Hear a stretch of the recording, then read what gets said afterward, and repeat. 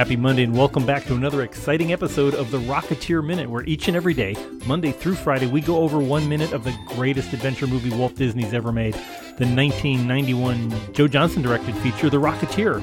I'm one of your hosts, Jim O'Kane of TVDads.com. And I'm Hal Bryan, an airplane nerd from the Experimental Aircraft Association here in Oshkosh, Wisconsin. So, Jim, here we are in minute 56. Yeah, we're on the second half of the movie. I'm trying to grapple with that we're actually on the downhill side now. And That's really hard to believe. Yeah.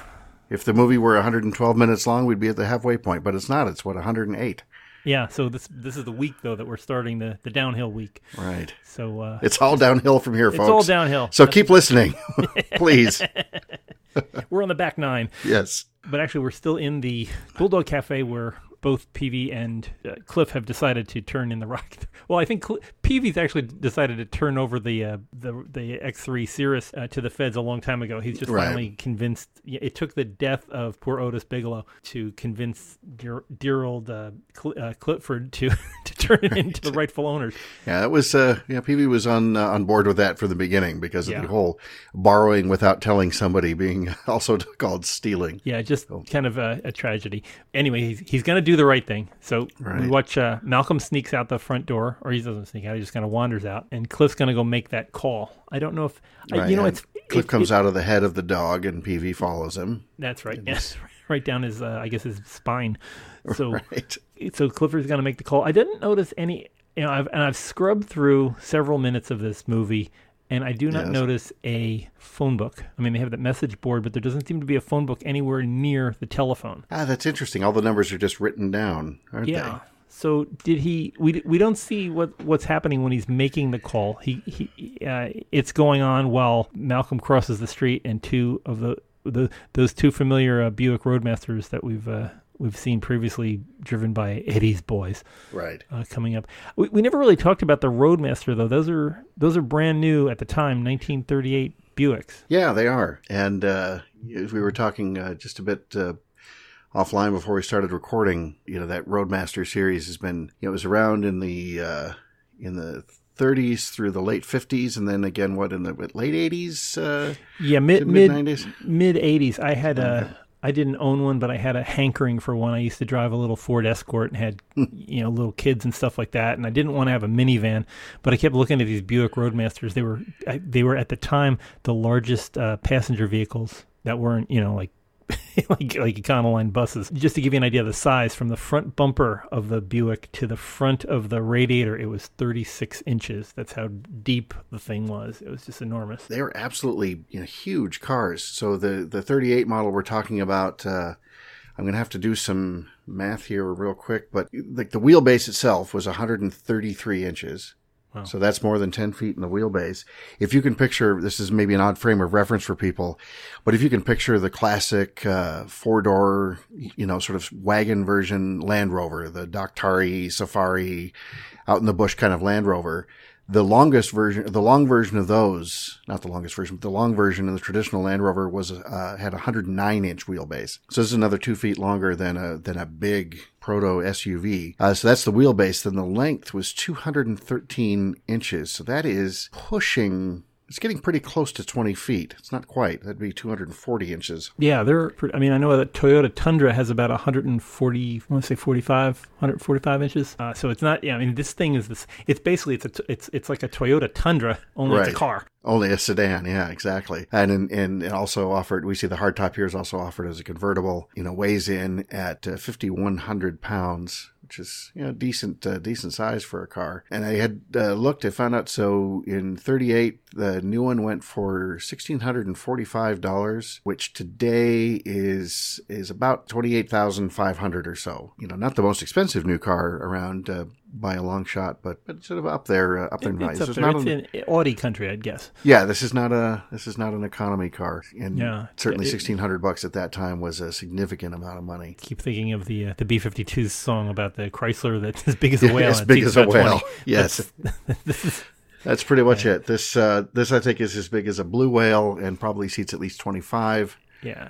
But in this case, at least the convertible version almost looks bigger because it looks like you could just sort of pile more people into it. And it's funny, though, in this scene, we know that this is what these cars are. I think it's just the angle, and we're compressed a little bit. They don't seem massive. They seem sort of normal-sized cars that pull up and some gangsters pile out. Yeah, I mean, we saw them earlier when they were racing off to follow the Rocketeer. Right. I think that was around minute 46, 47 in there. It was kind of like a Keystone Cops thing. There was a bunch of them hanging off those running boards. Sure. And which is something I've always wanted to do. I always wanted to know what riding on a running board would be like, and these probably not very safe, but it must be just like sitting on the outside of a boat. These enormous. Except if you fall, it hits harder. Yeah, that's true. Right. That's true. Just imagine trying to, like tow something like that. It's got to weigh close to a ton of like the doors themselves were like refrigerators. Yeah, no kidding. As we arrive on the inside of the Bulldog Cafe, we see Millie pouring coffee. She's apparently pouring coffee for nobody. Somebody isn't there. I mean, right. It's between Peevy and there's just like a big couple of empty stools. Yeah. So was she pouring one because after Cliff does his confessional to the FBI, he's going to come and sit down and have a cup of coffee and wait for his inevitable time in Alcatraz? That could very well be. Yeah. And of course, Cliff is, at this point, he's calling the FBI. Agent Morris answers. Yeah. And he's, ready for Cliff to start talking. But Cliff knows something is up. Yeah. I was wondering why he would call the FBI directly, or wouldn't he call the L.A. County, someone? It just seems like, well, I guess he had his dealings with the FBI. Yeah, that's true. And I think he knows that this is bigger than local law enforcement. He's got to go straight to the feds. Yeah. I would imagine that either Fitz or Woolley handed him a card, some kind of a business card, before he waltzed. Yes, before he waltzed. But I don't think they'd have a general number, although they may have called the general number at the front, and they have a switchboard somewhere. Just trying to figure out where Agent Morris came in. And I always wonder we don't have him listed in the credits, but I would love to know who Agent Morris is. I'm assuming it's either the editor or, of course, once again, it's probably Joe Johnston. Yeah, it could be Joe Johnston again. Might be Dave Stevens, but it's probably Joe again. Sometime we'll have to ask Billy. Well, actually, Billy will probably be on later on. Either this week or next week, so we can mark that down as a thing to ask Billy the next time he's on. See if he knows, and see if anybody was, we've talked to him before about actors, giving you lines from off camera, and I wonder, in a case of a phone call like this, would they have gone to that trouble, or would Johnston just have given him a line for the timing, or would he just said, look, just, say this, wait a couple of beats and say this, then wait another beat and say that. Yeah, I would think that there'd be a script supervisor at least that would be feeding him the lines so he could chat about it. Right. His conversation doesn't really line up because suddenly he has to switch gears and says, I'll be home soon, honey. Yeah, he's really good at assessing the situation quickly. I'm trying to remember if there was any... I was just going to say, Jim, us pilots, we're very highly trained. We have almost superhuman powers of observation and adaptability. I'm just going to put that out flying there. Spider senses or something. Yes, exactly. I was trying to remember if Clifford met any of those boys besides Lothar. I can't remember any time earlier. He saw them from a distance when Peevy pointed out, we've got company, but I don't think he's actually met any of Valentine's boys before. I don't think he has at this point in the film, no, because, and if you think back, they thought that the gangsters chasing them were the newspaper people. Yeah, that's true. The whole "you steer, I'll push." It was right before that. He said, it's the boys from the press that were chasing him. Yeah, and it was some guy, all they're looking for is Lady Luck's boyfriend. Right. Which who knows if they'll find him soon. But he gives the Officer Morris an overview of he'll be home soon, honey, and he goes and sits down for the benefit of Spanish Johnny and crew. I really want to go have some lamb stew. I keep looking at there's a sign there for lamb stew, and it's rather pricey at 50 cents for a bowl of soup in the 1930s. I would think that's kind of up there. And we found I'm sure Mike Bruno has one of these menus, in his collection, but we haven't had a chance to ask him. We did find some pictures of some of the screen used menus that show the interior of the Bulldog. It's interesting to look and see what was on the menu. So in the interior, you've got, I'll just describe this very quickly, since this is apparently an audio only podcast. There's no pictures. You can't see what I'm seeing. There's a nice sketch of a Bulldog at the top. Dinners, it's choice of soup or salad, entree, potatoes, one vegetable, tea or coffee, and dessert. And the first thing on the menu is braised veal chops. And this was an interesting touch. The price on the menu has been crossed out and has been amended to be 95 cents. And then you've got your old-fashioned beef stew for what looks like 85 cents, ham hocks and lima beans for 75, and a few other sort of entrees like that. And then there's a a little sort of warning that just says no short orders. So that was kind of interesting. And then in the section at the bottom, from the fountain, you can get a chocolate malted milkshake for 25 cents, a regular milkshake for 20. And then interesting to me, in the same section, you've got ham and egg for 20 cents, bacon and egg for 20 cents. What do we have? Fresh fruit orangeade for 10 cents, fresh fruit lemonade for 10 cents, and a lime. Boy, it looks like a lime Mickey. But that doesn't sound right. I wouldn't like order a Mickey off the menu. That's something you get slipped. I can't quite read what that is. Very, very faint. But anyway, certainly what that is actually a drink. Apparently. It is a lime Mickey. A lime Mickey. I can give you the recipe right now. Thanks to the internet. Thank you, internet. Well, first we figured out earlier what went into a pink Weber. Now you're telling me we know what's in a lime Mickey? Yeah, a lime Mickey consists of grape syrup, lemon lime soda, limes, ice, and straws. So you mix. You basically mix 7-Up or Sprite as the people don't remember 7-Up, right? But the Uncola, yeah, the Uncola, Sprite and grape syrup. Ugh. Oh, that just doesn't sound great. Yeah, it's great for your front teeth. Yes, it was only a dime back in '38. Anyway, just amazing. I don't recall. I mean, I couldn't tell you without really just doing nothing but watching scenes and trying to count, but how many menus there are in this.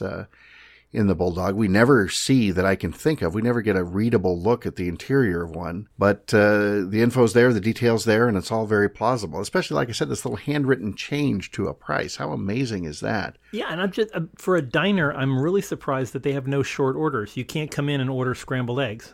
You can't come in and order a hamburger. Yeah, you can get ham and egg or bacon and egg, which they call from the fountain. Again, seems a little bit strange. But yeah, isn't the very definition of a short order cook the kind of person you would expect to be behind the counter at a place like the Bulldog? Yeah, you have to be able to sit down and rapidly prepare a meal. Now, right. I don't know, maybe you order a chicken and come back in 45 minutes and we'll have it ready for you. Exactly. You order something at the front counter and then somebody yells back, Adam and Eve on a raft, wreck them. Yeah. And then 86 on the Adam and Eve. Yeah. Exactly. And then you get poached eggs on toast or whatever that is. These gentlemen do not take their hats off, I noticed yet, but I guess there's no place to hang. Well, there is a place to hang the hat, but yeah, I guess they're not expecting to be around that long. Rack. And then who is that? I always feel bad. I always get Skeets and Goose mixed up at the far end of the counter. Far end of the counter is Goose. Okay, so Goose is wearing his hat, which seems... Goose cranks her up. That's the way you remember. Goose cranks her up. Yeah, that's right. So that seems a little bit odd that he'd be wearing his hat inside, but then again, it's a casual place. And then we also see, I was just going to say something else about the cover of the menu. There's a great slogan. It's where the flyers meet to eat. Wow. So that's under the Bulldog logo. And again, I don't know that you ever get a good glimpse of that, but there on the menus throughout any scenes inside the Bulldog. Meet to eat is a great phrase. I'll tell a brief diner story. On the road between Dallas and Austin on Interstate 35, there used to be a great diner called the Elite Diner just south of Waco, Texas. They had a gigantic neon sign it was one of those digital signs back before digital. It was just those light bulbs that would have a marquee going across it, and it would say Elite Diner, and then it would say Elite, then go out, eat, then go out, here. Oh wow! It just was one of those road points, basic milestones that places a monument on the way of you go. Okay, I'm halfway to Austin from Dallas, and Elite Eat Here was the thing. So, little side note that diner has been it was out of business about 10, 15 years ago, and it's been closed, but it's actually being reopened as the Magnolia Diner, and it's owned by Chip and Joanna Gaines of. Fixer Upper. Oh, the Fixer Upper people. Yeah, I knew that name. Yeah. So and as soon as you mentioned those neon signs, I remember there's a few of those I remember in the San Francisco area as a kid, where they would just sort of flash in sequence and you had to really watch and sort of read along with it. That in turn always makes me think of a song from A Mighty Wind that Harry Shearer and Chris Guest and Michael McKeon singing. And there's the line, look for the busted neon sign that flashes E-A-O's. Yes. And so the first letter is out or the last letter, and then the J is out in Joe's, but E-A-O's. When I lived in Northern Virginia, in Winchester, Virginia, there was a Shoney's restaurant, and their sign always had half the letters out, and my kids growing up would always call the place Sneeze, because all it said was S-N-E-Y-S was the only things that were left. So let's go to Sneeze for breakfast. And there was a place I remember in the San Francisco area where I lived as a kid, and it was, and I may be mispronouncing it, but it was something like Hammerslag or Hammerslog. And the sign, the neon sign, big neon sign, was a forklift, and the forklift was lifting up an H. And then when it got to the top, then the rest of the name would light up. And so as kids, you're driving down the freeway, anytime we were by there at night, the whole car full of kids, my two older brothers and I had to go, ha, ha, ha, Hammerslag. And that was extremely entertaining to us. But, kids, you didn't understand entertainment nowadays. Yeah, exactly. We had a neon sign. We had a neon sign that we drove by once every several months. And we liked it. The first sign I ever really read, there was a neon sign. My dad was a welder, boilermaker actually.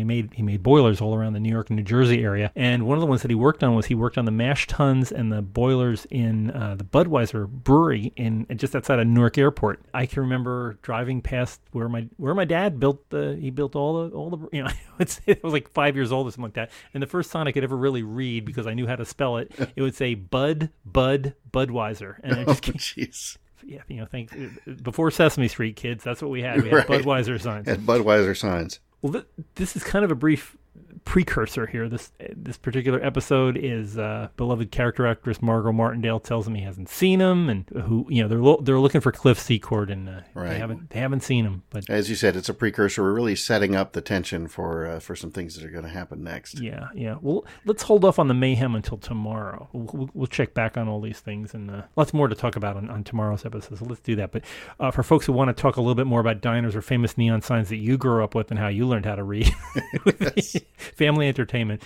Check with us on social media. We've got a bunch of places you can do that at. Twitter, you can find us at Rocketeer Minute. On Facebook, you can find us at facebook.com/Rocketeer Minute. You can find us at the big site, rocketeerminute.com. We've got previous episodes you can listen in on and find out all the other things that we've been talking about beyond just neon signs and veal chops. But check back with us here tomorrow as things are going to start going sour at the Bulldog Cafe. We'll see you here tomorrow on the Rocketeer Minute. So until next time, over and out.